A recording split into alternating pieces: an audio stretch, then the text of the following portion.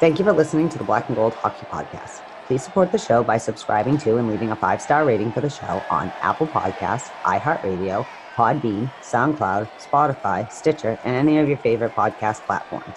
You can also support the show by going to our website, blackandgoldhockey.com, where there's always exciting articles by the BNG writing staff. While you're there, don't forget to click on the fanatics.com banner for a great sports fan shopping experience. Hey, you done yet? We gotta start the show.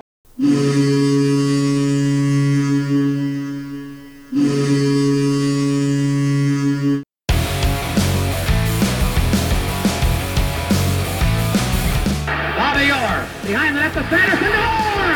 Bobby Orr! Orr from the Boston Bruins! 30 seconds left in the period. The Bruins are shorthanded. Ray Bourque. Ray Bourque from the face-off circle to the right of Reggie Whitman. Fired it down and Whitmore blew it. Did he ever?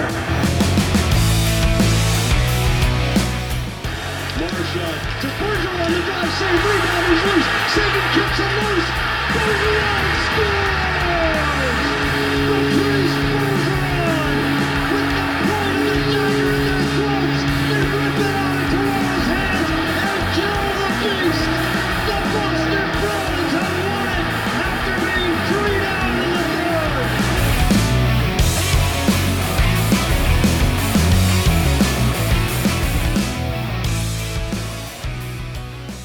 Welcome to the Black and Gold Hockey Podcast, presented by the Black and Gold Productions Podcast Network and sponsored by Bet Online. Go to betonline.ag and enter code CLNS50. Today is November 8th, 2020. It is episode 202. And I am your host, Matt Barry. And I am joined each week by Mark Allred. Hello, Mark. Matt, what's up, brother? How you doing? I'm doing fine. And sitting in for Heather this week, who's under the weather, and we hope Heather does, feels better soon. We have blackandgoldhockey.com writer and our good buddy, Jack Gotsell. Jack, good to have you on today. Yeah, thanks for having me. Excited to talk some Bruins hockey here. Absolutely. And this week, another jam-packed agenda for us. And before that, Mark has some words for us. Yes, I want to talk about show sponsor betonline.ag. NFL football continues this week, which has a few surprise teams at the top of the standings. And you might not be at the game this year, but you can still be in on the action at betonline.ag. No matter how schedules change or players that play, betonline.ag is going the extra mile to make sure you get in on every game this season with the fastest updated odds in the industry. There are always more options to wager than anywhere online. Head over to betonline.ag today to take advantage of all the great mid-season bonuses, offers, and contests. And please don't forget to use promo code CLNS50. That's CLNS50. betonline.ag, your online wagering experts. Excellent. Thank you, Mark. And now it is time to announce we have a Bruins birthday. November 8th is Andre Kasha's birthday. So happy birthday to Andre. And just wanted to talk a little bit about the expectations with Kasha. And, I've sort of been a little hesitant to get on the Kasha bandwagon last year in regular season, 6 games with Boston, not a huge sample size, but only 1 assist. And then in 11 postseason games, did not score as well. So 17 total games without a goal. I thought he did show a little bit of chemistry at times with David Krejci, and the Bruins will really need Andre Kasha to come along next year and provide some production for that second line. So I just wanted to get your thoughts, Mark, on what you expect, I guess, from Kasha coming up this season. Hopefully something good. I mean, we did give up a first-round pick for him, which I thought was a very valuable one that went the other way. I really wanted to get into this round and possibly secure a winger, a right winger, actually, because it was a very winger-heavy draft. So, we'll see what happens with him. I do want to just give him the benefit of the doubt. We're getting a little more games under his belt, see what we have. And if things don't work, he does have another year term that might be attractive to somebody else if they want to move him and possibly increase the progression of a Jack Studnicka. And obviously we have Craig Smith that's in the fold now too. So, I mean, you can navigate at Kasha and say that he could be a trade piece if things go south. And by the way, I do want to say, as the founder and CEO of Black and Gold Productions sports media company, this is Jack's premiere on the Black and Gold pod. This is his debut on the mothership, and welcome, sir. We really appreciate the time today. Yeah, thank you. I'm excited to be here. This is awesome. I've been listening to this podcast for so many years, and now I find myself on it. Kind of a dream come true right there. Very cool. Awesome. I'm blushing, by the way. Very, very, very. Jack, what do you think we're getting from Kasha? See, the thing that scares me about Kasha is you saw him in Anaheim. He had that breakout season where he looked like he was going to be possibly a future all-star in this league. He was lighting it up, and you haven't seen it since. He has a tendency to get a lot of shots on net, create a lot of chances, but at the end of the day, it doesn't matter if you can't actually finish and put the puck in the net. And that's kind of what we've seen from him in Boston. It's more of the same. And people are like, oh, well, you got to give him a chance. You got to give him more time. The issue is these are the same problems he's had in Anaheim. So how big of a leash do you give Kasha before you say maybe that's just the type of player he is? Maybe he creates a lot of chances and he looks beautiful in the Corsi in those advanced analytics, but at the end of the day, he doesn't help you where it counts, and that's on the scoreboard. Yeah, and I agree with you on the advanced analytics. I think you can massage the numbers to look good for just about anybody. And what the thing about Kasha, he did have 11 goals in 30 games. I think it was an 18-19 in a shorter type of season, but he was scoring at a clip at about 11 to 13% shot percentage. But now with the Bruins and even before that with Anaheim earlier in the season, where he only had, I think it was 7 goals for them in 49 games. I don't know. I'm with you. I think you can either finish or you can't. And I think there's a big difference between top 6 and bottom 6 when it comes to that.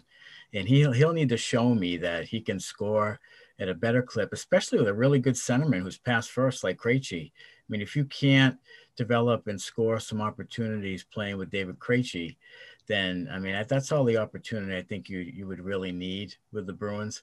So I'd give him a little bit of time here in the beginning of the season, but then, I mean, I would consider dropping him down to a bottom 6 and then see what you have maybe in Studnicka. Maybe you give that time to Studnicka to develop a month or two, and then see if you can bump him up and then bump Kasha down. Maybe he plays with Smith and Charlie Coyle or something like that, because, you know, the jury's out. I believe you are what you are after a while, though. So I think that while is coming up pretty soon here for Kasha. And like you said, he did have a really good year. I think it was in 17-18, he had 20 goals and it looked like he was coming along. But sometimes you're a 7th round pick for a reason. And that's what he was. And hopefully they're going to need him to really build that secondary scoring and really fill out that roster. So I hope I am wrong, but I'm leaning towards he is what he is right now, but hopefully he'll come in strong and start with a good start to the season. Next item on the go ahead. Hang on a sec, Matt.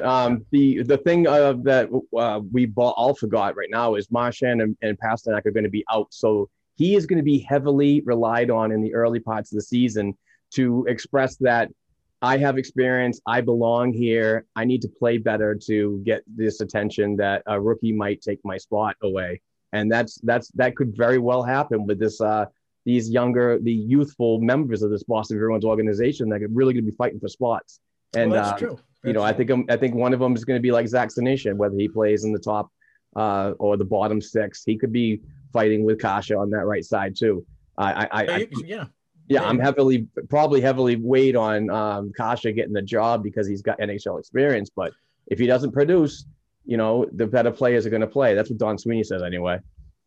Right. I think it's true. And I think he could end up playing with Bergeron to start the year. I mean, if both Pasternak and Marchand are gone, maybe he goes up there with Bergeron and try him there for a bit. But again, I think he's given ample opportunity in the beginning of this upcoming season to kind of show what he can bring and hopefully he does right from the get-go. Because I think the fans will start to get on that even more and more. I mean, you gave up a 1st-round pick. I know you got rid of the Backus contract, but you gave up a 1st-round pick and a decent defensive prospect for him. Like, okay, let's see what we can get from him. So I don't know. I'm cautiously optimistic, and I'm trying to remain that way when it comes to Andre. But hey, anyway, happy birthday, Andre. That's true. Happy birthday, Andre. Happy birthday. Next on the agenda is without a vaccine, how comfortable would you be to be in an NHL hockey rink again? I don't know, Jack, are you comfortable? I mean, you give a sense of immortality. I mean, do you think you would be good just being in the rink and you're a young guy, you know, is that even in your thought process going into a rink? If it depends on like the circumstances here. I mean, if the protocols are in place and they make it safe and I'm comfortable with it, I probably would be comfortable in a hockey rink. If we're social distance, everybody's wearing a mask and they do the proper procedures. I know we've seen like other sports, mainly football, where sometimes they put it on TV and it's like, all right, well, people are wearing masks like below their face. They're not socially distanced. There it gets a little iffy because, I mean, although I'm probably not worried about me being directly affected by this, I mean, then I could bring it home and I could go see my dad and maybe give him COVID. That's what would scare me. Not mainly myself, but spreading it to like people that are close to me. That would be a fear. So it would definitely have to be with proper procedures, but I would be comfortable going and watching a hockey game. Mark, would you be all right with going in? I know you've been dying for hockey and so have I, and we'd love to go, but how would you feel about it?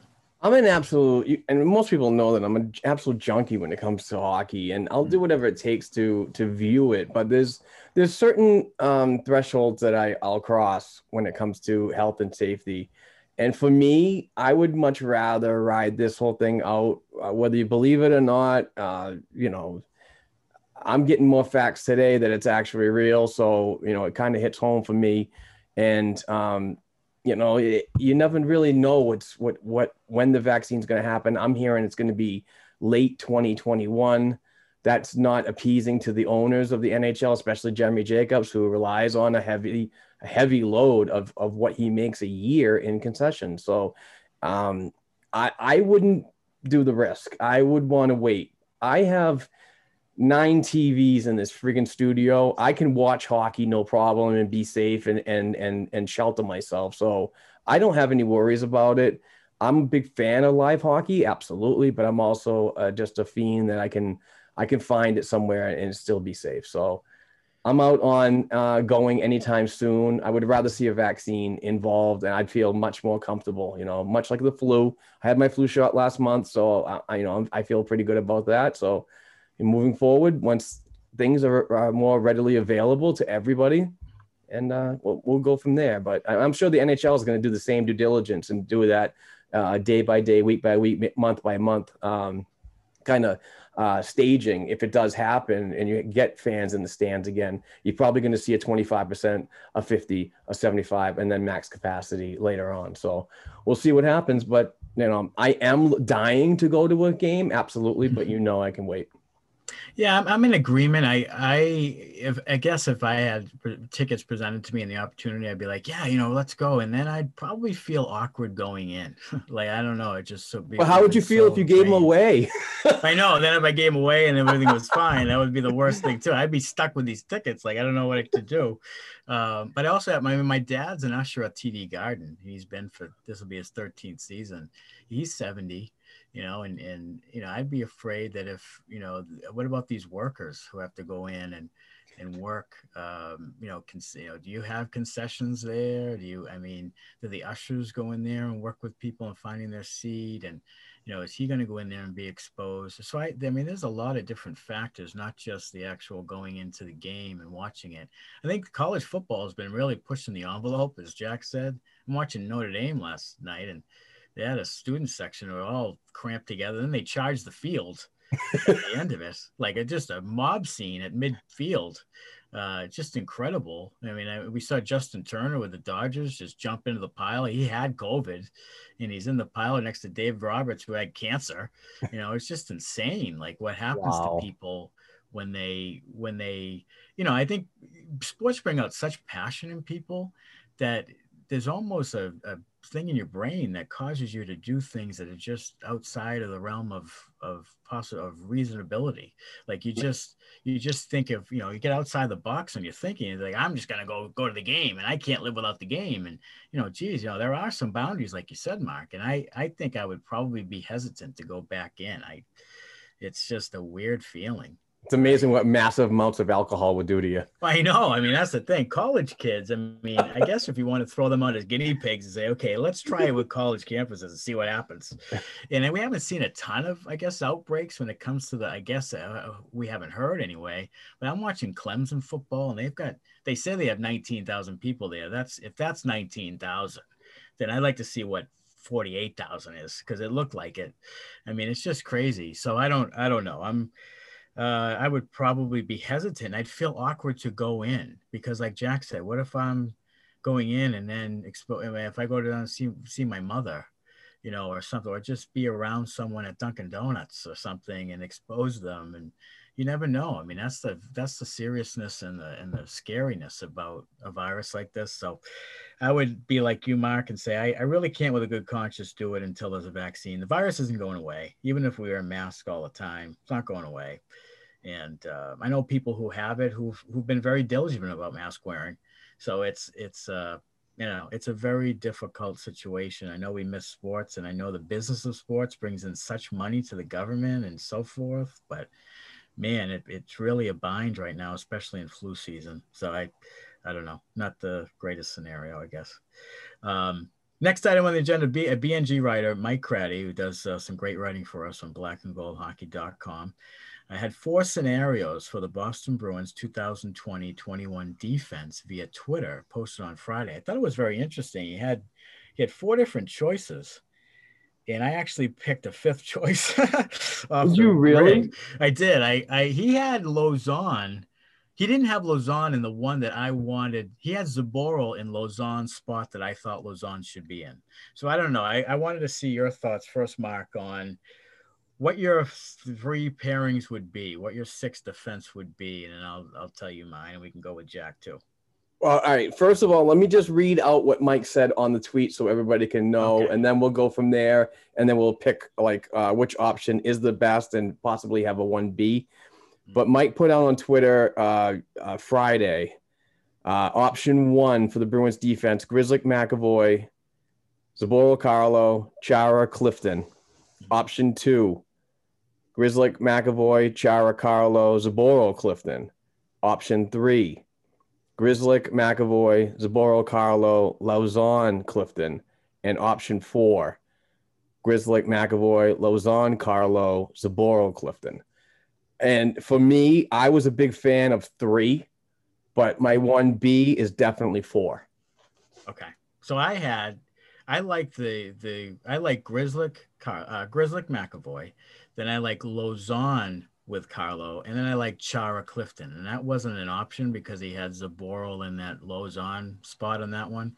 So I would go with that. But I don't know, Jack, what pairings would you like to start the season with? I'm with Mark here. I would go with 3 with McAvoy and Grzelcyk, Zaboral and Carlo, in Lauzon and Clifton.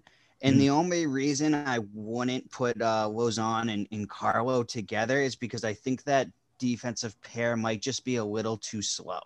I love both of those defensemen, and I just don't love them together. Okay. And I think you're going to see Lauzon, if he does play his strong side, which he has not done most of his time in Boston, I think you're going to see that he is a much better shutdown defenseman than he's looked so far in his Bruins career. I think he is more comfortable on his strong side, although he has looked great even playing on his offside. That's not a knock on him. I just think he can look even better. Okay, well, that's valid, because maybe that's why Mike in the article put that option for Zaboral there at the second pair with Carlo, and then had Lauzon and Clifton. And that makes more sense now when you factor in, I didn't think of the speed, and that's a good point, is that that's why you can't have Chara with Carlo, and I don't want Chara anywhere in the other top 2 pairs, but I wouldn't mind Chara on a 3rd pair and a healthy scratch him every 3rd or 4th night. I don't mind that. So that's why I had Chara there, but But yeah, that's a good point about Lozon and the speed factor with Carlo, because I think that's one of the problems with Chara and Carlo together is that it's just too slow. I didn't ask the kid to join us for nothing, boys. Yeah, he's on it. I mean, he's on it. But that's a very valid point. I mean, I like Lozon, and he's got some size. I just like him. I think if he continues to play and get a regular spot, I think part of the jumping in and out of the lineup hurts younger players sometimes. I think we've seen it with Clifton. Like Clifton would look bad at times, but I think it's because he's in and out of the lineup. Yeah. And then when he's in the lineup for a good amount of time, he starts to really gain some traction. And I think sometimes that's difficult. And something we don't think about, I think, as fans, is these kids just getting bounced around from AHL to NHL and healthy scratch to playing is not easy, to sit for a couple of nights and then get in the lineup. What I like about it, Matt, and these guys, especially when you're talking about Lozon and Clifton, are their cap-friendly deals. Right around $1 million, if not a little more for Lozon. Works very well to keep the youthful movement progressing upward while you're trying to sustain better secondary scoring, more secondary options to get the puck in the net, and go for a guy that can do that.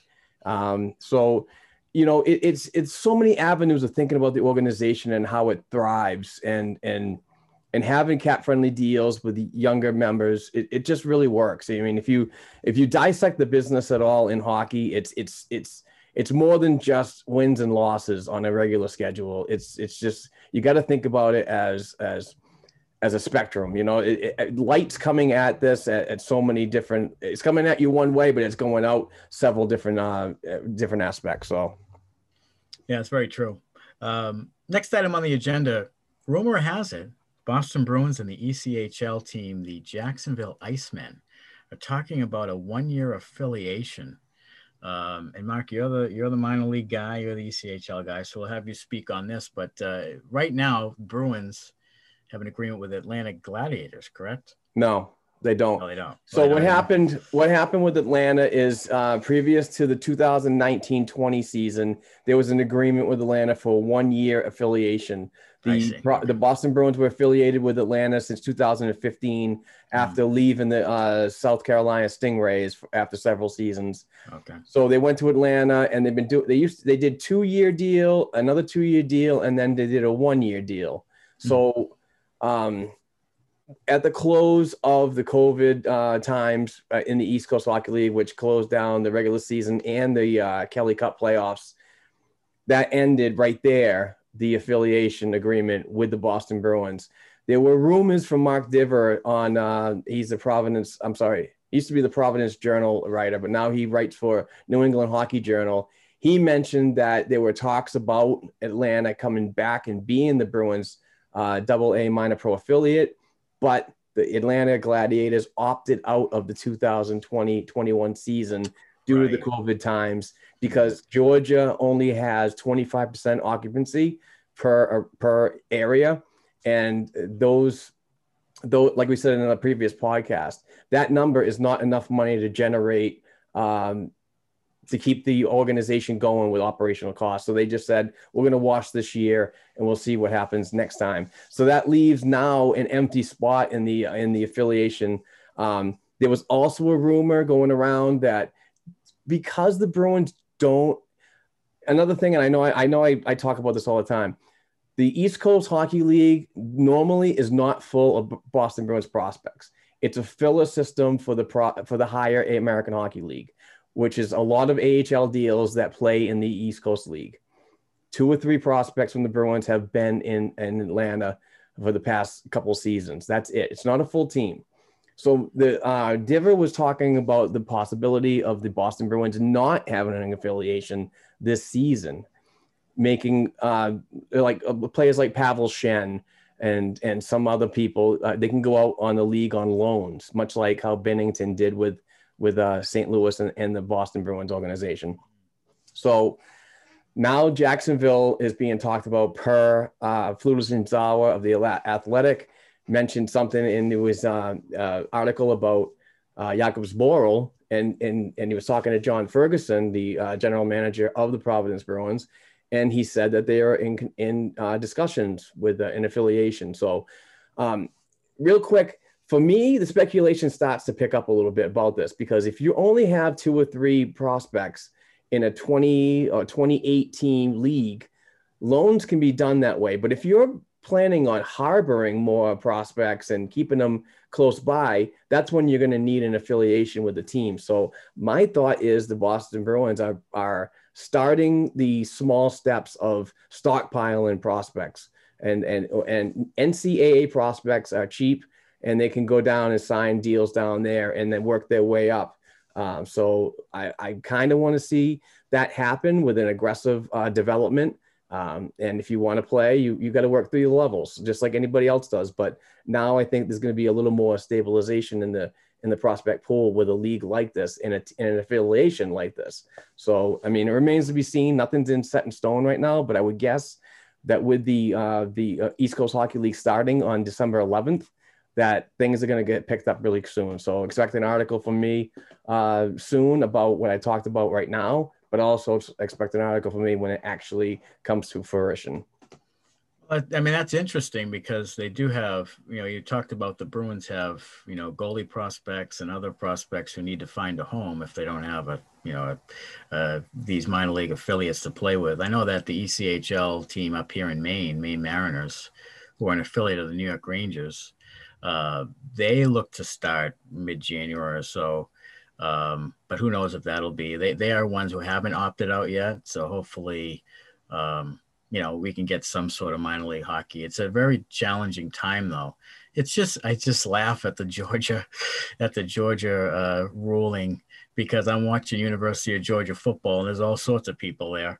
Yeah, there's more than 25%. But that's funny. Yeah, if you don't play football, then you're on a different rules, I guess. But it might be how it works down south. Yeah, Football. I think it is. Yeah, football's a little different than anything else. It's the reason why I hate football. Yeah.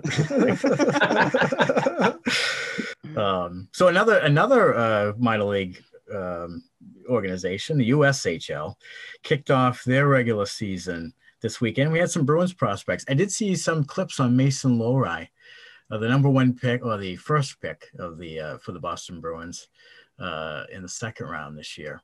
And, I kind of like what I saw in the clips, and I've been watching him a little bit here and there in certain clips. And I know they're clips that show positives of him, but it does look like he does have some skill. Jack, I don't know if you've seen any of the Lohrei highlights. I watched that this morning. He showed a bunch of confidence when he jumped up into the play, got down low, threw the puck in front of the net. And when you throw the puck in front of the net, good things can happen. And someone was able to be there to pop it home. But it's good to see him step up and be willing to be confident and really drive into the offensive zone. Because sometimes with these younger players, they play nervous, they play back, they don't want to take chances like that. And it's good for his development if he is taking those chances in giving himself more opportunity to really hone his skill and make it to the NHL level, hopefully someday. Mark, what have you liked from Mason? I just watched last night's game. I did see that video of him cutting through all 3 zones, which I thought was impressive. Big kid, lanky.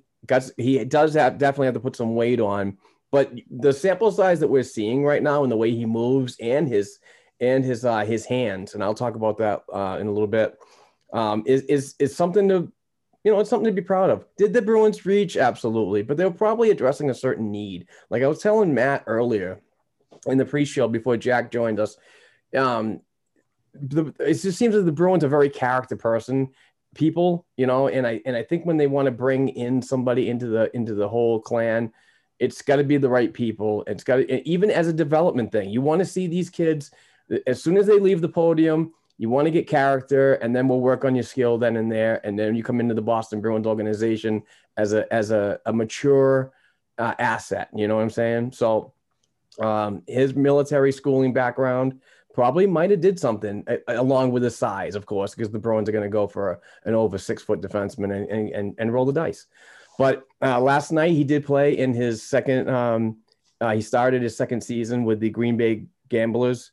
He had an assist in his first game of the year in a 4-2 win over Muskegon. I thought he played well. solid defenseman, shut down, but can be mobile. And I know it's going to sound weird and stupid, but what I really thought it was really cool what I saw him was the warm-ups. Hockey TV shows like video of the warm-ups and even before that. So I was just sitting here working in the office and I saw the warm-ups and his hands. I was really impressed with how he warmed up by, moving around and doing these skate things and just his hands in tight areas, just working on his game, getting ready. I thought that was impressive for a big kid. So, there's some positive things to come out. I think that was one thing I heard on the draft analysis. And one thing that the Bruins liked about him was his movement in tight spaces. And I think that's something that Bruce Cassidy likes, is defensemen that to make a move and get the puck ahead. And it's not a Claude Julien system where they're passing it to each other behind the net 15 times and then cautiously bringing it up. He wants defensemen who can move the puck, get it. Grzelcyk is a good example of this. He's a terrific skater in tight spaces. He's terrific on his edges. He's a fantastic skater, and that helps him to move the puck ahead and make the right play. And I think they like that about Loré. And I liked some of the clips I saw of him as well. This is a draft pick that takes a little bit of a beating because of the reaches they've made in the last few years on the draft, as far as the Bruins are concerned. It also, they're staying away from Canadian born players for some reason too. So that has been under speculation as well. But I think if you take away all of that and just look at the player himself, I think you've got a kid who has some upside and some size, who can put some more weight on the frame. And I think that he could potentially be something there. I like it. And last night, Riley Duran, the Youngstown Phantoms, he had no points in his 2021 regular season debut, but did manage to get a shot on goal with several other chances that I thought were good, but they were blocked. His release on a block shot was pretty good. I got to give credit to it sounds stupid, but he was at the right place at the right time, but somebody beat him there before then. So they beat the Dubuque Fighting Saints 5-3 last night. Jake Schmaltz of Green Bay, he had 0 points in a 4-2 win over the Muskegon Lumberjacks last night. All those 0 points on the night, the rangy forward played a very good game, 200-foot game. I thought it was very impressive, and 5 shots on net, which was also good. So he had his chances.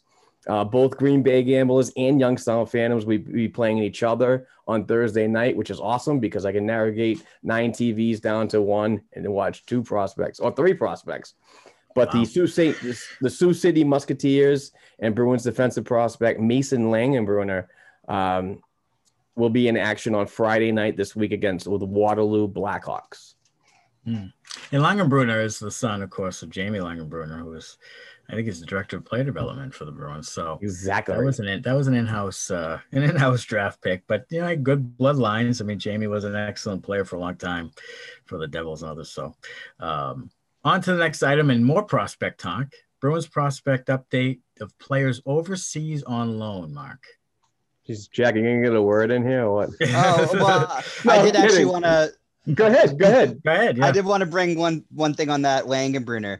That actually was also not a reach. I mean, I know you see his ties to the Bruins organization and maybe it raised some eyebrows. However, where he was in Central Scouting and where the Bruins picked him, they did not reach for that player. I thought that was a great value pick in a really good selection in a player that I could see possibly developing. I mean, when you're picking somebody late in the NHL draft, you never know what you're going to get, but you just got to go for the good value there. And I think that's what they did when they drafted Langenbrunner. That was definitely not a reach.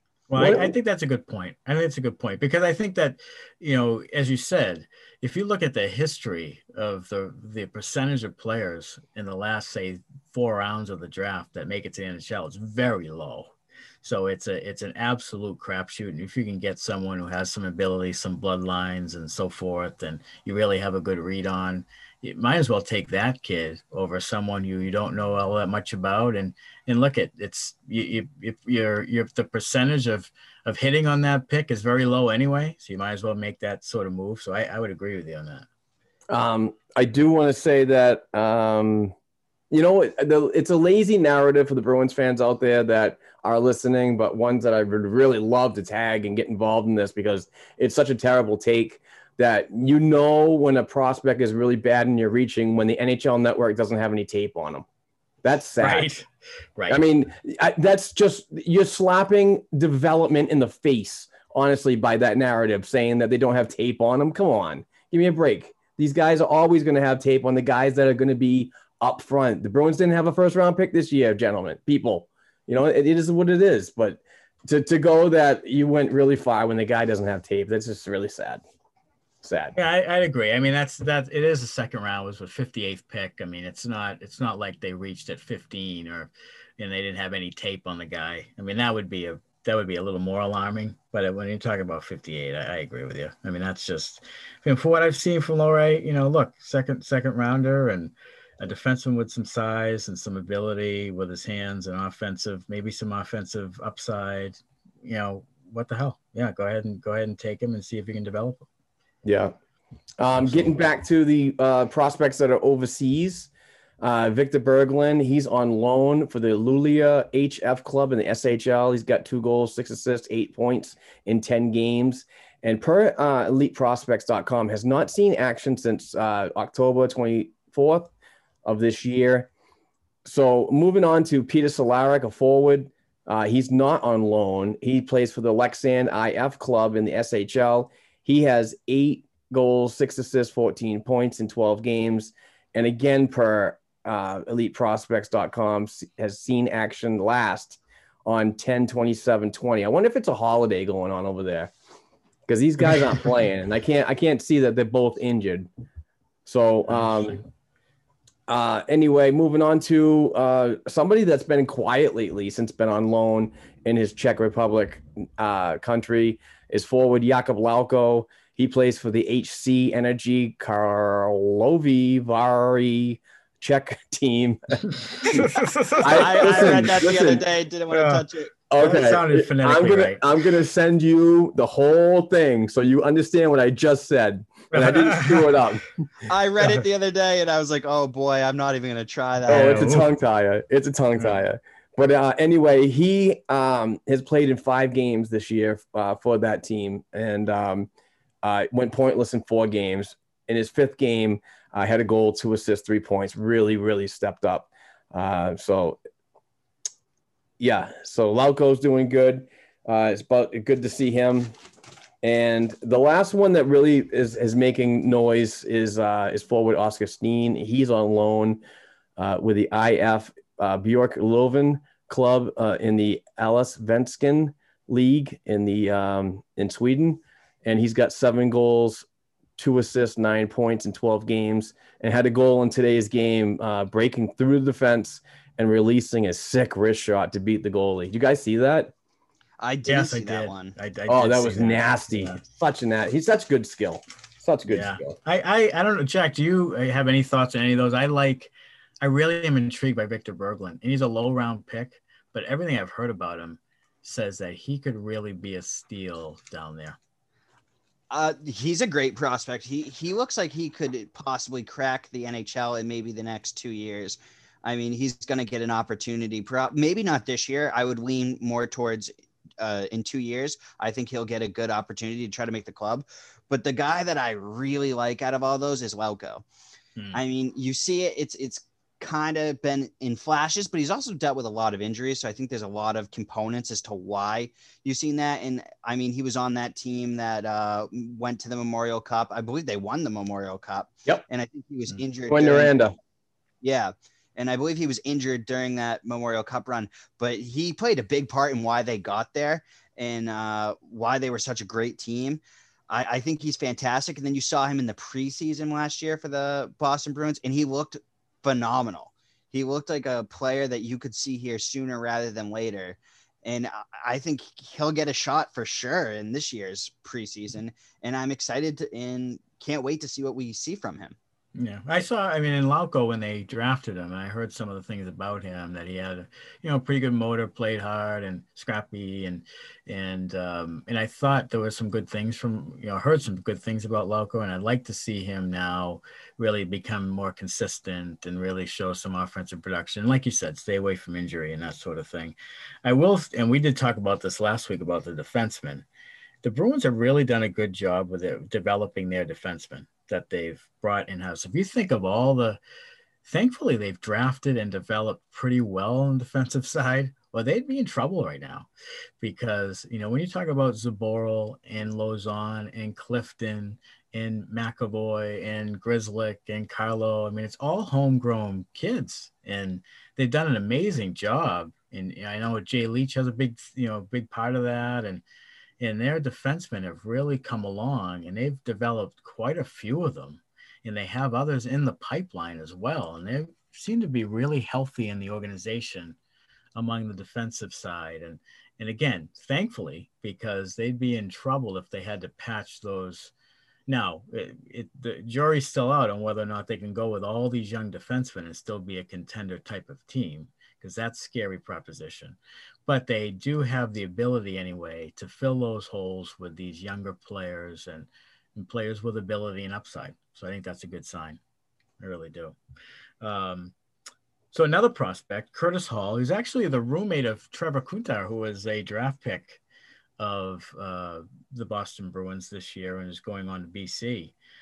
He was a roommate of Kuntar, and Curtis Hall is coming up in his junior year at Yale University. And Mark, what do you think will come of Curtis Hall? This is a weird thing because due to the COVID times and the Ivy League, which has still not gotten back to the table about coming back this season.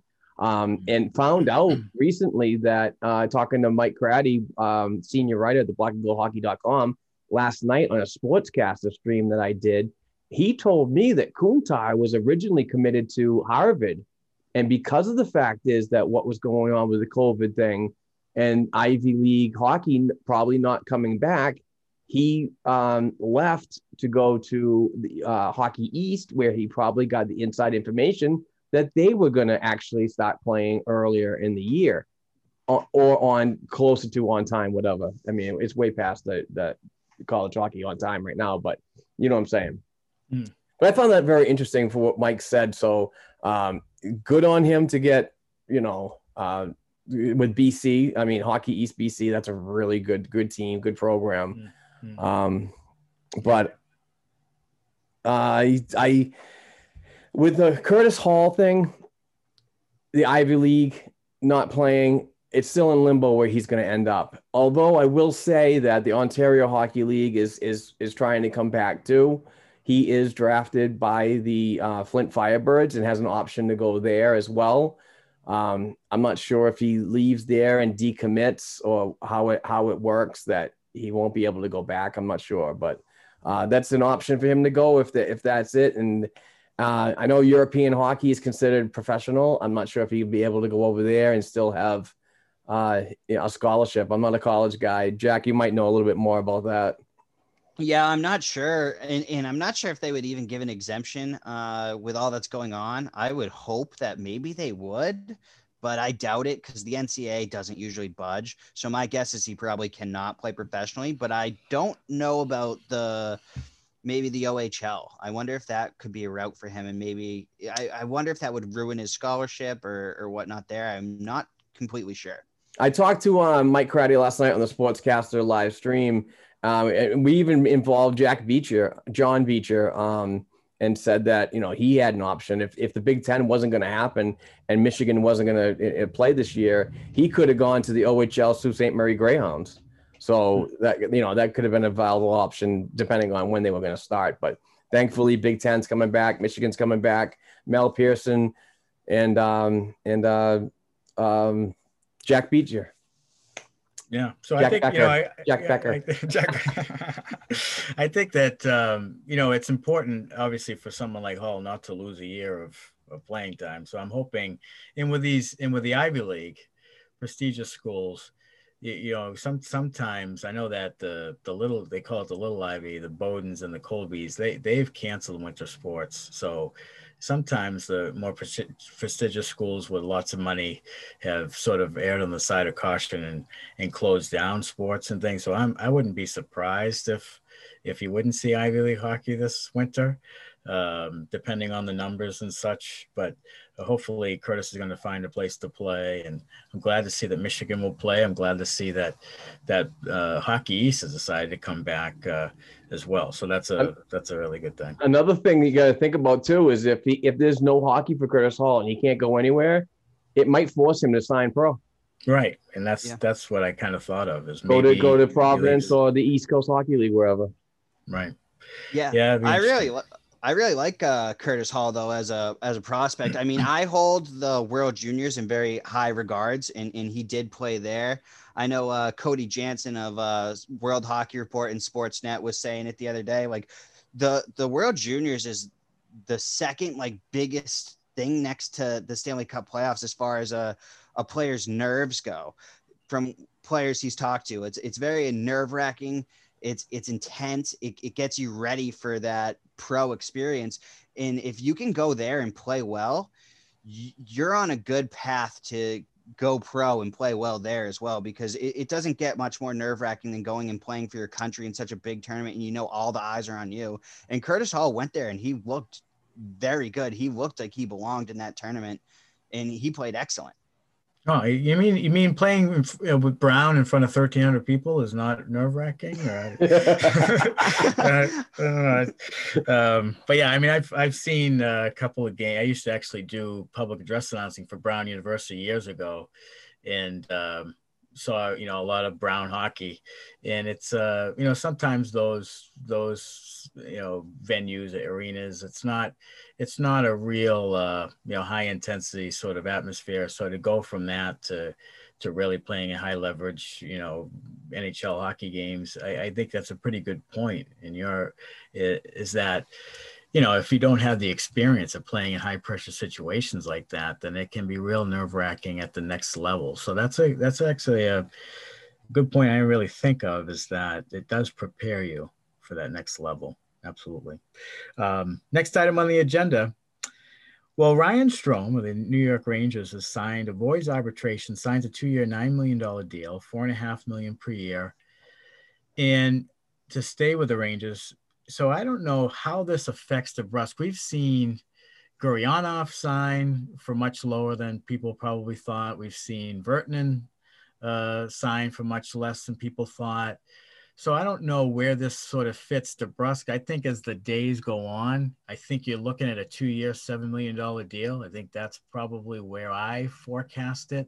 But I didn't know, Jack, where you thought, because going into the season, I thought Jake might have a chance at $5 million per year going into the offseason. But then when I saw the salaries dropping like a rock, now I'm more like a 3.5 per year. Yeah, I mean, when both of these sides go to the negotiation table, they're going to be able to have a list of 10 names. Jake DeBrusk's agent is going to be where, these guys got paid this. This is what he should be getting paid. And the Bruins are going to say, well, these guys got paid all this. You look at what Shotgun Jake Vertanen signed. I mean, that's a discount bargain if I've ever seen one. But then you see LeBlanc signed for some pretty good money. Brown, who's definitely not as good of a player as DeBrusk yet in his career, signed for a lot more money than what he's worth. So you could point to that and say, DeBrusk should get this much. So I honestly don't think the comparables are really even going to matter anymore. I think the Bruins are going to pick a number and they're going to stand firm on it like they have done all offseason. When you've seen that with these unrestricted free agents they've been trying to sign, the Bruins give a price and they don't care if they get outbid. They're sticking to their price and they're not going to budge from it. And I think Jake is going to run into the same issue. I think the Bruins are going to put a price down on the paper and either signs it or he doesn't. And I think they'll wait him out. There's no rush for them to go and get him locked up. So I think this is going to go all the way to maybe like right before camp. It could even go into camp. But I wouldn't expect, if you, like I said on my podcast last week, if you're refreshing your Twitter for Jake DeBrusk news, take a break and chill out, because I don't think it's coming anytime soon.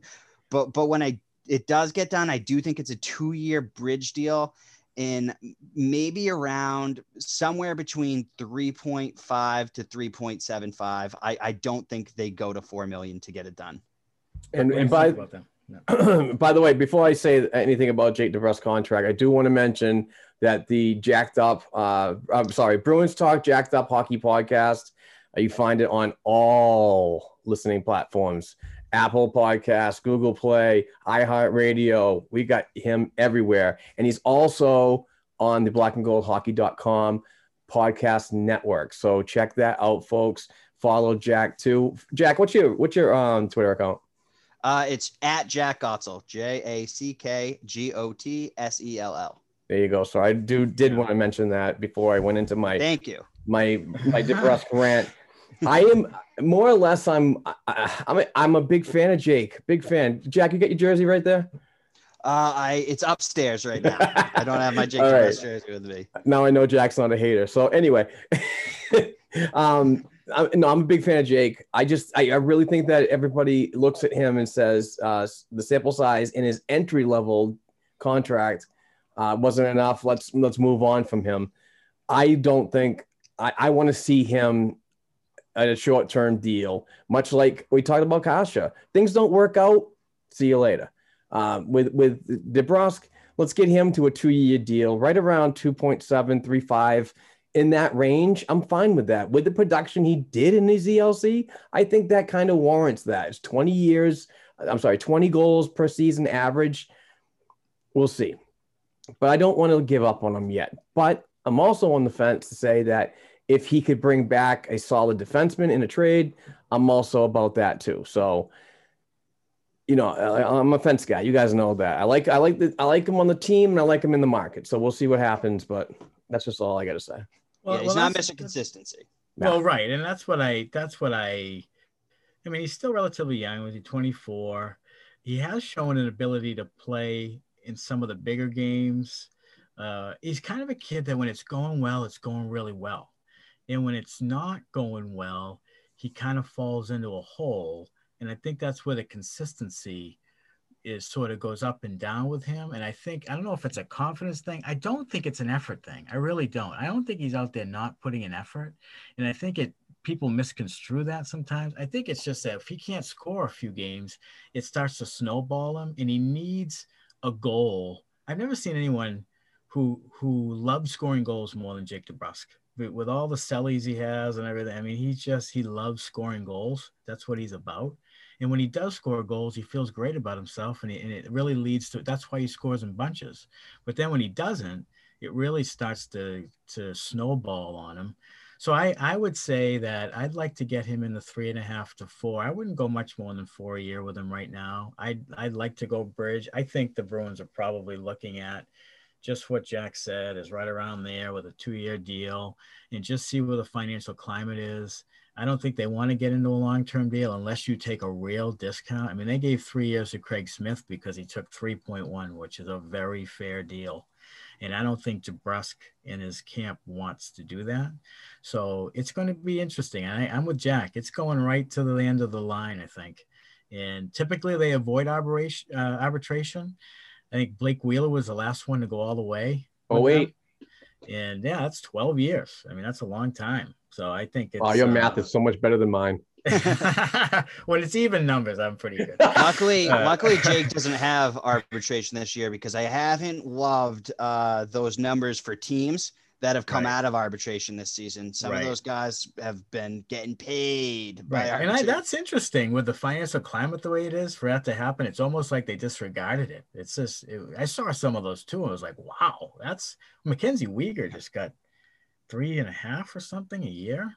Yeah. And I thought, okay, great. I didn't even know who the guy was until the Bruins rumors. Like, who is this guy? Like, well, Noah Chari didn't put him on the map for you? No. Fans and the business? I'm looking forward to Chari scoring 6 goals again, that slug. Noel Gretzky? Jeez. Him and Vetrano can go be 12th in the standings again if they like. Oh, Mark would have hated my nickname for Noah Chari. I used to call him No Points Noel. No points, Noel. Oh. Yeah. See, I wasn't a big fan of Noel either, but I did like him on the fourth line. I didn't like his experiment on the top right. That was anywhere above the fourth line. It was bad. But you know what? Look what he's done in a different environment in Florida. Guy goes up to the top line, works with Huberdeau and so on, and scores like 20 goals. So good on him. But good on him. I heard he's the nicest guy off the ice you could ever meet. So I feel bad now after I heard that on my no points Noel. I just heard how great of a guy he is, and I'm like, oh geez. Oh, that's good. All right, so let's see. We're right about the hour mark. I don't know if you wanted to.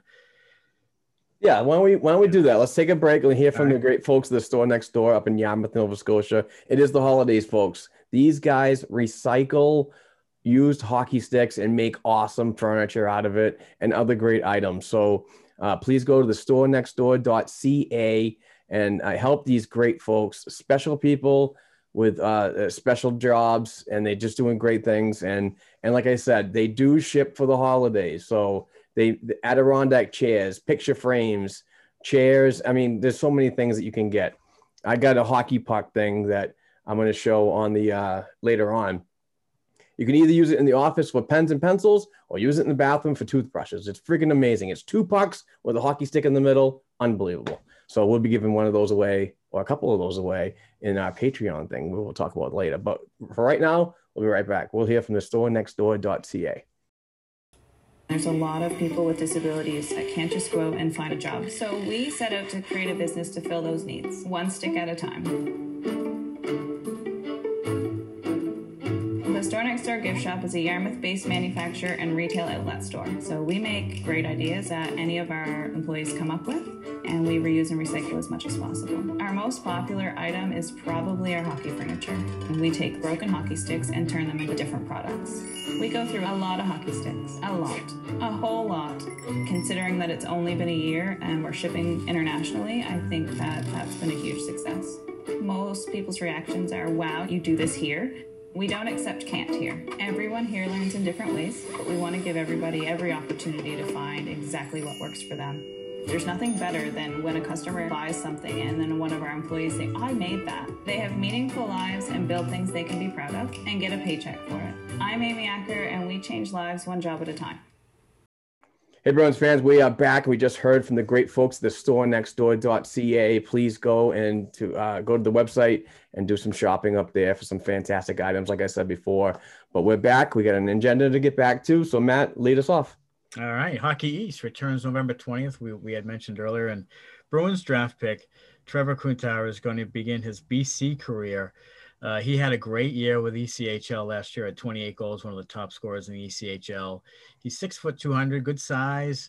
He has a good motor. We've heard some interesting sort of evaluations about him being a grinder and a guy who works in the dirty areas and will play hard on the puck and those types of things. He's going to play with some superior talent at BC. They're a top of the nation team. They're a candidate to win the national championship this year with Matt Boldy, who was a 12th pick in the draft to the Wild, and Alex Newhook, who's 16th pick in the draft to the Avalanche, and Logan Hutsko, who was a 3rd-round pick in 2018 of the Panthers. I mean, they are loaded, and he's going to play with some really good talent for BC. So I don't know. We'll start with Jack on what your sort of expectations are, or how excited you are to see Kuntauer actually play at a high level. Well, I'm actually very excited to see him local. And I watch a lot of those Hockey East games. I'm usually watching Boston University. I'm not going to lie, but I'll have to tune into a couple more BC games because I love when these players stay local. And I mean, I know there's coronavirus right now, so maybe I'm more than likely probably not going to go and see him play. But if it were normal times, it'd be awesome to go and see him play. I love when they stay local. And Hockey East is it's such a good conference for college hockey. I mean, people like to drag on college hockey, but I think it's just as good of hockey as you'd find in like the O or the Q or the W up in Canada. It's very competitive. You've seen so many NHL players come out of hockey's Northeastern, BC, BU. They've like Charlie McAvoy, Matt Grizzlick. Look at our first D pair right there. 2 kids that played at BU together. It's going to be good to see him play against that competition and have him here locally and him be able to have access to go and maybe see the Bruins play a little bit. It's awesome. Mark, what do you think of Kuntar and his opportunity at BC? Yeah, and with the return in December, I'm really looking forward to. I'm sorry, November 20th. Actually, it's even earlier, even better. I'm looking forward to watching these games. I don't know a ton about him. I know he did play for the USHL, and he had a pretty good season there. But I'm more or less really keeping track on him because of he was drafted in 2020. So now my track is on him to watch more games, learn more about him, and kind of, a fun projection of where he's going to land in the future when it comes to the next ones in the NHL. So just all around looking forward to watching BC hockey on one of these 9 freaking screens. So, in the prospects of him after, Boldy, you have to imagine that Boldy and Newhook will probably be leaving after next year to go to their NHL teams. And that'll give Kuntar even more of an opportunity a sophomore season, maybe to play on some of the top lines for BC and gain that experience and competition level. I actually talked on another podcast to the host of Green Line podcast. That's a BC campus podcast that talk a lot about BC sports, and they were really high on Kuntar and really excited to see him as a Bruins draft pick into the fray, and excited to have Boldy and Newhook all come back, and Spencer Knight and the goaltender all coming back. So they were really looking for, the expectation is really to win a national championship if they do have some sort of tournament at the end of the year. So this is a loaded BC team, and I think that Kuntar is going to reap the benefits of playing with some real high level teammates and against high level competition for sure. Next on the agenda, former Bruins prospects Wiley Sherman and Cedric Pare have signed new deals with teams. Mark, I'll let you discuss Wiley Sherman and Cedric Pare. Let's go with Sherman first. He was a draft pick in 2013. Been around for a while. Harvard graduate, all 4 seasons. Just a big shutdown project. It just didn't work out. He wasn't qualified this year. And probably just couldn't find any work with the COVID related stuff that's going on. So overseas to Denmark he goes. So the best of luck to Wiley over there. And I hate saying this because I haven't seen much of Nick Wolf, but I just the comparables are so close to them. I want Nick Wolf to blow me away when I actually see him more often in Providence, either on AHL TV or if we ever get back in the building with media credentials. So I want him to make me eat my words about what's going on here. But it's good on him to keep going in his professional career. This might be a move for Wiley to keep skating, keep the blood moving. And then next year when things get a little better and relaxed, that he might be able to find a job sooner rather than later. Because believe it or not, AHL teams aren't really signing players right now because there's still a little bit of uncertainty, even though that the league's probably coming back in January 5th. We're still a ways away, but players can't wait that long to get going. So he just made the jump, might have a better opportunity at a pro career, either in the East Coast League or the AHL next season, or even the NHL, who knows. But Cedric Pare, another interesting one, drafted in the 7th round of 2016. Listen, this kid was a good 2-way forward, just didn't put up with the points all the time when he was playing for the St. John Sea Dogs. And when a player like Joe Velano was traded away because the St. John Sea Dogs were rebuilding their franchise, Cedric Pare was part of that core that got traded as well to get assets and draft picks and so on to rebuild the Dogs team. So Pare goes to the Rimouski Oceanic, which is a very powerful team. And Sidney Crosby went to play there. So and his offensive skills jumped up a little bit. He had 13 goals. He had I can't remember how many assists he had in points, but the following season, he jumped up in the top 6 lineup alongside Alexei Lafreniere, which is the first round pick of this year's draft. And his skill set, Pare's skill set, went absolutely overboard. Now, unfortunately, while this upload of talent surrounded by great players like Lafreniere happened, the Bruins didn't have property of him. Before last season, they did not qualify him and Daniel Bukash, which is a defenseman who played for the Brandon Wheat Kings and then traded over to the Niagara Ice Dogs. They didn't get qualified, so that was it for that. So a lot of Bruins fans were not hating the scouting, were hating the scouting staff because of what happened with Lafreniere and why didn't they get him to an entry-level deal. I'm under the impression that Pare, a Quebec native, wasn't thrilled with the Bruins organization.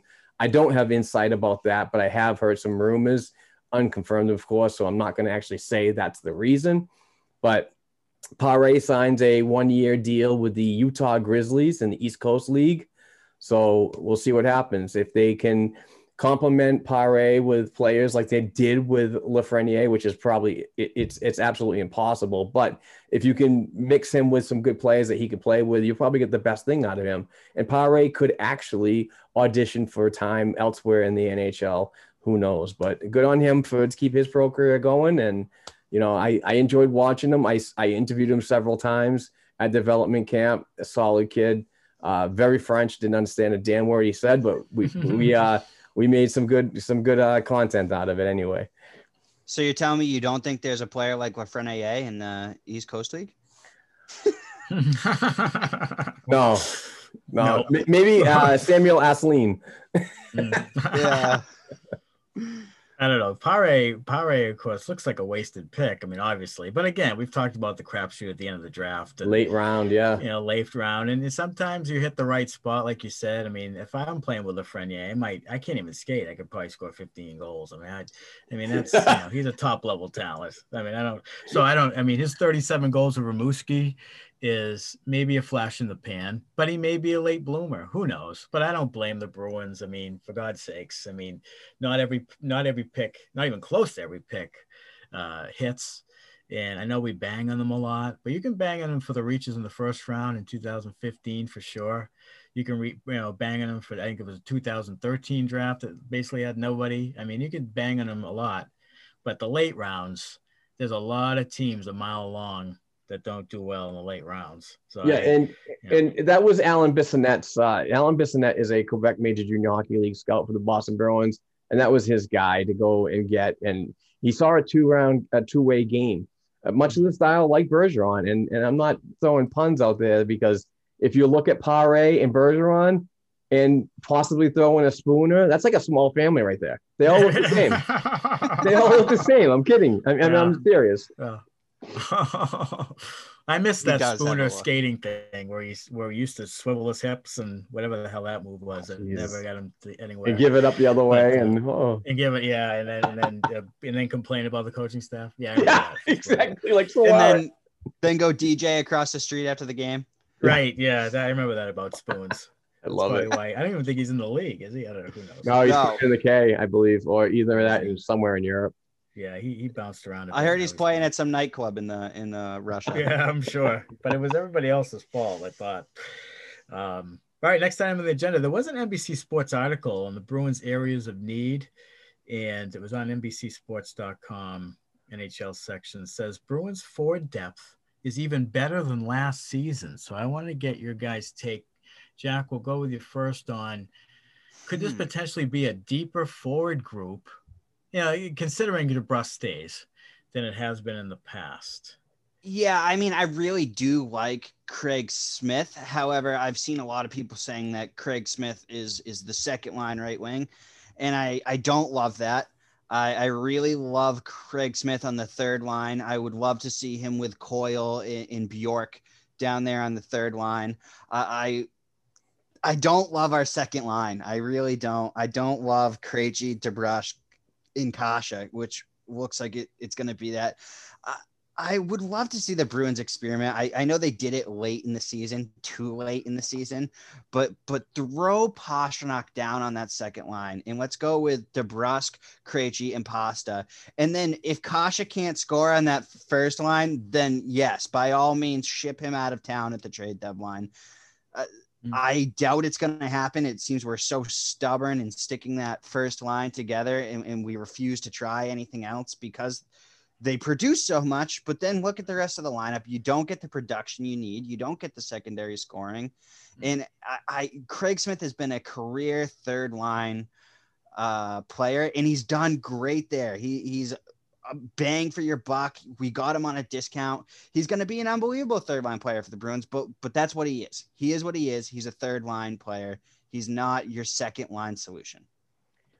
For me, I have a hard time with the article itself. It was good, but the addition of one player and then automatically saying it was better than a team that from last season, which was, you had 100-point year before the COVID happened, and I don't know about that. That the title was a little too much for me. Who was that? Bean? Because it certainly wasn't. Certainly was not Alex Gert or something like that. Oh, okay. I know it wasn't Haggerty. So no. Yeah, I have a hard time. If the Bruins went out and got a player like Smith and made it a solid addition on the defense, then I'd say I'm fully on board with agreeing with that. But there's still a few holes on this Boston Bruins team that need to be mended because there was the St. Louis Blues exposed the shit out of it in the Stanley Cup Finals. The Tampa Bay Lightning definitely exposed it in last year's play-in or return to play in the Stanley Cup Finals. So I still think there's a lot of work to go. I'm not saying that there's a tough guy needed to patrol the ice and police what's wrong and right. But I also think that you need that type of game, but you also need a transition game and you also need an offensive game. So you need an all-around player at forward and defense to really make me believe that this is a solid team that's going to compete at least next season for the Stanley Cup. And I think that one addition isn't enough for me to really believe in that article.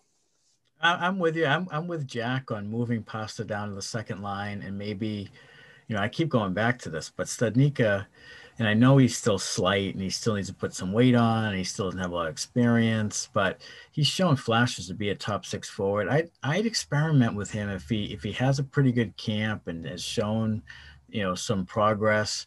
I'd throw him up there for a month on the top line with Bergeron. Now, of course, Pastrnak and Marchand won't be there, but I'd throw him up there with Bergeron, see what you get there.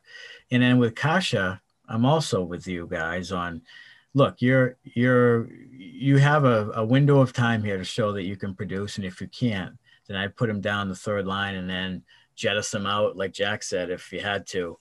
I think that forward depth is better if Studnicka and Frederick, and with the addition of Smith and Kasha produces, then I think you're all there. I think that that's deeper. But I think that there's a lot of ifs there. And I also don't see a lot of organizational depth when you have injuries. And that's what's really going to be tested in the forward. I think you have more organizational depth as defensemen. But as forwards with Pasta and Marchand out early, it's really going to test your organizational depth of the forward position. And so when you say deeper, I'm with you guys. It's a tricky word. It may be deeper if some guys pan out on the NHL roster, but it's not deeper within the organization. In fact, it's kind of slight. And I'm really sort of concerned that they don't have enough depth at the forward position if there are more injuries. Because who's to say a couple of guys don't get hurt the first week of the season? Now you're without your top two offensive players, and then you're without whoever gets hurt. Now you're really scrambling. So that's such a valid point, Matt. But I do want to touch on what Jack was saying a little while ago. When I thought I was getting all excited. I thought it was going to hit me in the wheelhouse of my idea of changing the center position at line one and line two. You got one more season to Krejci, right? Mm-hmm. Why not put him at the top line He is like even Matt said earlier in the podcast, he's a pass first guy. He's the more creative center out of both of them. Bergeron is more the scorer and the finisher. Right. I think that's more needed on the second line between two younger players, while Krejci could thrive with his skill set with Marchand and Pasternak up there. Valid. And Coyle on the third line, driving that possession line down there with somebody else, and then Corrali. Mm-hmm. Oh, my goodness. Yeah, I like it. I think you'd give Bruce Cassidy a heart attack if you mentioned separating Marchand and Bergeron. Oh, my God, because you move the guy down from the first down to the second or move somebody else. Oh, stubborn with that, though. Wicked bad. He is wicked bad. Yeah, he's lean. That line is his pacifier. I mean, the perfection line is he goes to bed at night spooning the perfection line. But on the fly, it is taking him. Matt, on the fly, when you're in deep games, when you still have time to get back into it, and you don't do anything to mismatch and create secondary scoring or opportunities elsewhere when that perfection line is not working, right? You're still being stubborn and you're not doing anything. Right. It's that's the pacifier. It's a pacifier effect. I'm going to start using that. If the Bruins are down and they go hashtag pacifier effect, and I'm going to tag you every time. Right, you are, because I think that's right. I mean, I'm not saying it's right or wrong. I'm just saying that Bruce Cassidy, if there's anything, it's death, taxes, and the perfection line. Yeah, that's what it is, and he's not going to go down without that line being the top. Now, that line used to be tremendous 5-on-5, but last year they had such a tough 5-on-5 year that you need, like you said, to make those changes. I'm not saying that you shouldn't, because I think that's an intriguing option, because then if you had Bergeron with, say, Kasha and DeBrusk, then Bergeron's down there being, defensively responsible, and the second line, plus he's aging, Bergeron. I mean, after in the bubble, Bergeron wasn't terrific. I mean, he wasn't great. So, and there may be some chinks in the armor there with him. So maybe you can, but also Krejci, he's not exactly a young chicken either, but he does, like you said, pass first. He can set up those guys. And I like Craig Smith on the third line. I'm with Jack. Don't put him in the top six. Don't, because his effectiveness, Coyle and Smith could be one of the top third line pairings of forwards in the league. I mean, they'll be able to produce. They'll have great puck possession. They'll be able to score. Smith loves to shoot. Coyle has been very good. I love that third line prospect. I don't care who, Bjork, whoever is with them, Corrali, I don't care, whoever. But I think that potentially is a really good third line for them. And that's what you need to be a contender. Look at Tampa Bay's third line. They were terrific. That's why they won the cup, for the most part. So I'm in agreement. But Bruce Cassidy, if I know hockey coaches, I know this. They can be stubborn. We saw it with Julian, where he would never change lines. He would keep rolling out the same four lines over and over again, even through the bad times. It would frustrate Bruins fans. But hockey coaches can be creatures of habit. And that's the one gripe I've had with Cassidy, is that sometimes he sort of sticks with what got him there. And it's a safe play. He's won a lot of games here. But again, you have to know when to change it up a little. And it'll be interesting to see, especially when there's these injuries, who steps up and who catches some momentum from it, and then who doesn't. And that's going to go a long way to see how far this team goes, I think, this season. Mark, any Ask BNGs out there? Got two. I got two. Excellent. Baby. I looked in my little calendar, and I'm very pumped to find two of them. There was a bunch of trivias in there, but I didn't want to bust your bubbles, you old folk. Yeah. You old folk. Jack knows all those answers. Yeah, I know, right? I didn't want to pump his tires. Jack. Yeah, maybe the second time he's on. Get him all lubed up and see what he does afterwards. Get him all confident. All right, so on November 8th, which is actually today, the Bruins fan favorite Stan Jonathan was traded to the Pittsburgh Penguins in 1982 for cash. Wow. Yes. Cash. Yes. Wow. Cash deals were a real thing back in the day, and they weren't capped. Yeah. He was one of the great fighters, one of the real tough guys, just sort of half borderline lunatic, but he would fight. Hit some of the worst fights in the world I've seen with Stan Jonathan. What a segue. Yeah. What a segue right there. Borderline lunatic. Because the next guy I have on November 10th, 1977, Bruins Terry O'Reilly scored 3 goals and an assist in a Bees 5-2 victory over the Los Angeles Kings. Wow. Now, here's the thing. I did a little research, and back then, in those years, you had the Jonathans, you had the O'Reillys, you had the Wisnieks, and so on. But can't go on the whole list. But there were so many people on that team in that duration that could have 30 goals, 30 assists, 60 points, and over 300 penalty minutes. It was absolutely insane. Don't quote me on the stats exactly, but listen, there were 12 people on a 20-man roster that had over 20 goals. Yeah. It could still kick your freaking ass. Yeah, it was crazy. I think Bobby Miller was one guy. I mean, there was a lot of guys that you were like, wow, he had 20 goals. Like, it was insane. And those teams back then, it was a different hockey. I mean, they were no helmets, slower finesse game, in my opinion, all the time. Yeah, all the time. They were smoking butts in the locker room, drinking and smoking butts, and some of them had other part-time jobs. They weren't making any money. I mean, it was a different league back then.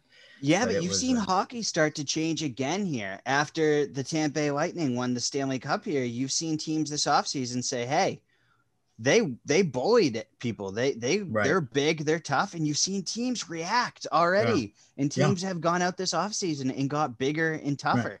Right. Well, you've seen the Bruins do it. I mean, when they lost to the Blues, who would have thought that Pat Maroon would have changed the NHL forever, right? I mean, he's just some big slug on the wing that's just being in front of the net and making Torrey Krug look like a 9-year-old in front of the net. I mean, that's it's the league maybe trending back to a little bit heavier and bigger. But I remember when these defensemen, 6'5", 6'6", everybody seemed to be tall and big. And then it started to go the other way where, again, once the league goes one way, teams will start to go the other way to try to change it. And then it just cycles. And right now we're in a cycle, I think, getting heavier and bigger. And we'll see what happens. I think the Bruins too are trying to get back to where they were as far as being a little heavier and a little tougher, and see that.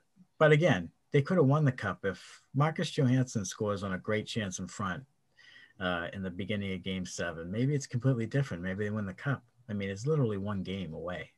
So I think it's still a speed and skill game, and I don't know with the contracts that people are going to want to go bang bodies 82 games a year. So I don't know how big and tough and heavy it's going to get, because I think there's just too much money involved and too many injuries that come with, just banging bodies every game. But, we'll see what happens, I guess, on that. All right. So thanks everyone for the Ask BNG stuff. We didn't have any. You didn't have any. Yeah. Nope. So get your Ask BNG, get your hashtag Ask BNG for next episode, and tweet that out to us and tell us what you'd like us to talk about in episode 203. Next item on the agenda, we have to say rest in peace to a great hockey fan, a true Canadian, one of the great Canadians ever. Alex Trebek passed away at the age of 80 with pancreatic cancer. Obviously, he had been sick and failing toward the end of that last Jeopardy season, and he will certainly be missed. He was in my household every night at 7:30 for a long, long time. One of the iconic game show hosts ever, and just wanted to get you guys' thoughts on Alex Trebek. Go ahead, Jack. You're the guest here.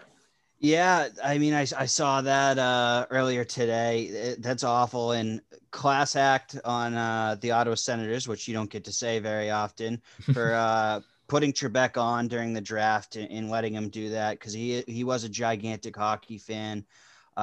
He was such a good guy. I just hate cancer. It's awful. I know that his passing will go a long way towards helping gain traction for finding a cure. And it's so sad to see him go. Such a class act. Yeah, Alex Trebek for me, not the most smartest person on this panel right now. I'll tell you that right now. But listening and playing along with Alex when I was a younger child, when my mom and dad were married to their divorce was always something that we did together as a family. At that time, for half an hour, there was that sit down and read the answer and see who could blurt out the correct one in an appropriate amount of time. It was almost like a competition between family and so on. So for me, it got everybody together, and just, for that small, short of time, each day, each week, whatever, it was something fun to do. But I also learned a lot. The guy just did an unbelievable job. Being a host of a game show like that, and it's great for the mind, stuff like that. You look at that and you're like, oh, I didn't know that. But then with the internet age now, you go and you research it and you learn more about it. So it's just like an avenue of knowledge that I really enjoyed about the whole thing. And like I said, I'm not the smartest guy around, but I like the avenues that are given to you on a program like that. So rest in peace to Alex Trebek and family and friends. Our thoughts all here at Black and Gold Productions sports media company go out to you, and just an unbelievable guy. Absolutely. And Alex Trebek, just an icon really in the game show industry. And I thought it was interesting that Sean Connery and Alex Trebek died within a week each other when they were the focus of one of the great SNL skits of all time and Celebrity Jeopardy. And for them to die within a week of each other, I think was great. It was one of just the classic SNL skit, and with Will Ferrell as Alex Trebek. And I love Alex Trebek, loved that show. Learned a lot, like you said, Mark, about just general trivia about from that show. And just one of those shows you just put on is like a staple of your home. Just every single night, we're going to sit down and watch Jeopardy. And it was just great. And he will be sorely missed for sure. So I just wanted to let everybody know that you want to get on blackandgoldhockey.com. And read some of the great articles that our writers are pumping out at least one a day, even during this, what people consider a slow time in Bruins hockey in the off season here. And we're still pounding out articles. So get on blackandgoldhockey.com and check out all the great articles, all the great information, speculation. We have several great writers, including Jack and Mark and myself. And we mentioned Mike Craddy earlier. So, and many others. So definitely get on that as well. And Mark has some mentions about Patreon. And before I do the Patreon thing, I do want to say that we're looking for writers. If you guys want to join up and you're passionate about the sport, you're driven to produce multiple articles a month, trying to get away from the passengers, but we love them because it's content. But we need more folks that are driven, that want to produce multiple articles per month. So please go to blackandgoldhockey.com and check out the About Us. Click on the information, look through there, and please send me an email if you're interested. We're looking for writers. We're looking for YouTubers. We're looking for podcasters or anybody in audio. We're looking for editors. We're looking for a ton of things. This is a new Boston sports media production company, and we're looking to grow at a very aggressive rate. So please let me know if you're interested. And even if you don't want to write, throw a creative idea out. If it's Boston Bruins related, we will accept it. We're looking for history. We're looking for this day in Boston Bruins history articles. We're looking at birthday articles, something that you can do within 250 words to get it out quick. Please let me know if you're interested. So blackandgoldhockey.com, click on the About Us, and then go right to the, there's an email link right there. You send me an email, send me a cover letter, and a little bit about yourself and some writing examples, and we'll look at them. We'll see if you're a fit. We have almost 30 people here, and we're still growing, which is absolutely crazy. Speaking of growing, our Patreon membership has been growing excessively in the past couple of weeks. We want to say thank you to everybody who's financially supporting us with donations via patreon.com. Please go to patreon.com/blackandgoldhockeypodcast. All you're going to do is donate $1 to be eligible in some fantastic drawings. Starting the 3rd of January, 2021, we are going to start doing weekly giveaways for a whole year. We have things to give away for 365 days, 52 weeks a year. We're ready to rock and roll, and it's going to happen on the 3rd. We have Boston Bruins t-shirts via the fantastic Fanatics company. We have our own BNG summertime gear that I bought a ton of back in August, but we're still going to give them away. We have hats. We have other items from Fanatics that are fantastic: calendars, hats, shoes, whatever you want to call them. Boston Pride stuff that I donated. If you bought a rally towel and a puck for $20, you donate a mask to a kid that's going to school in Boston. So I bought 4 of them. It's just that's how we support each other in Boston here. And signed pucks. We have signed pucks. We have signed pucks from Carl Vadnais, Vern Flannan, Wayne Cashman, Reggie Lemlin, Rick Middleton, Taz O'Reilly, Jerry Cheevers. Unbelievable. Just $1. $1 gets you eligible for any of these things. So please go to blackandgoldhockey.com. Also want to mention we do have some great gifts from the store next door that I bought from up in Nova Scotia. They sent them down to me with some extra little goodies. So we're going to give that stuff away too. But please go to please go to patreon.com/blackandgoldhockeypodcast and donate just $1. Thank you to Haley Marie. She's my girl. Thank you to Brett for the $5 Patreon. And thank you to so many others who have done this. This is an unbelievable, but we want to grow more. We want to give these away every podcast that we do for the rest of our lives. So to do that, help us out, cut the cost a little bit, but also pitch in a little bit so I can put online, make orders, and get some more prizes and we can give them away weekly. So thank you very much for everybody who has done that so far and considering to do it in the future. And I'm also hearing a rumor that Jack Gotsell is going to match any $5 Patreon donation too. So you got that going for you too. Many thanks to Jack. Yes, thank you so much, Jack. And I'll get that signed agreement, Matt. On right, I would do it like now. One of these, no. I'll do it one of these nights when we're having cocktails and we're doing streams. Yeah, probably. That's the easiest way to get them. Yeah, he'll wait till I'm a couple Pink Whitneys deep. Absolutely. You'll want to check Jack Gotsell out on Jacked Up, the Bruins Talk Jacked Up podcast on all your podcast platforms, and listen to episode number 3. It's epic. It's his best episode yet. I believe that's where I fell in love with Matt. I was just like, I think we have to get this guy. I'm like, Heather, listen to this. Listen to episode 3. Tell me what you think about Matt. He's like, wow, I like his chemistry and blah blah blah and so on. So it was like we made the deal within 24 hours that he needed to come on the show. Yeah, and he could deal with me. So like he's patient. I mean, it was great. I mean, and that's exactly how it happened. Actually, is you Mark said to me, send me something. I said, yeah, listen to Jack's podcast. Yeah, there we go. It did work out, so that's great. Jack, I do want to say thank you very much for making your debut today and covering for Heather. I know that you had a really busy day over at another place that you work at, and I'm impressed that you backed away from that and made time for us. So thank you so much. Oh yeah, it was a pleasure. Germano stepped up, your favorite passenger there. So did you see my tweet? Oh, I did it. Go look at his timeline. Oh, I'll have to go check that out.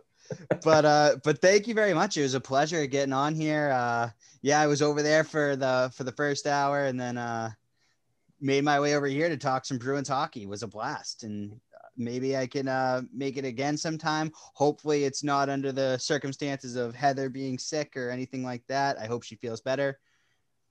But thank you very much. It was a blast. Well, since you did so good here, I'll have you back on. This was the lube. We'll see how you do the next time when we're fully involved. Yeah, there we go. Absolutely. Well, that'll do it for episode 202 of the Black and Gold Hockey Podcast. Many thanks to Jack for spending some time. And Mark, a great episode. Thanks again. Yeah, buddy. We're rocking it. We're freaking rocking it. We are. We're the best. You can get all your Bruins talk right from us every week. So everybody, have a great week, everybody. Thanks for listening.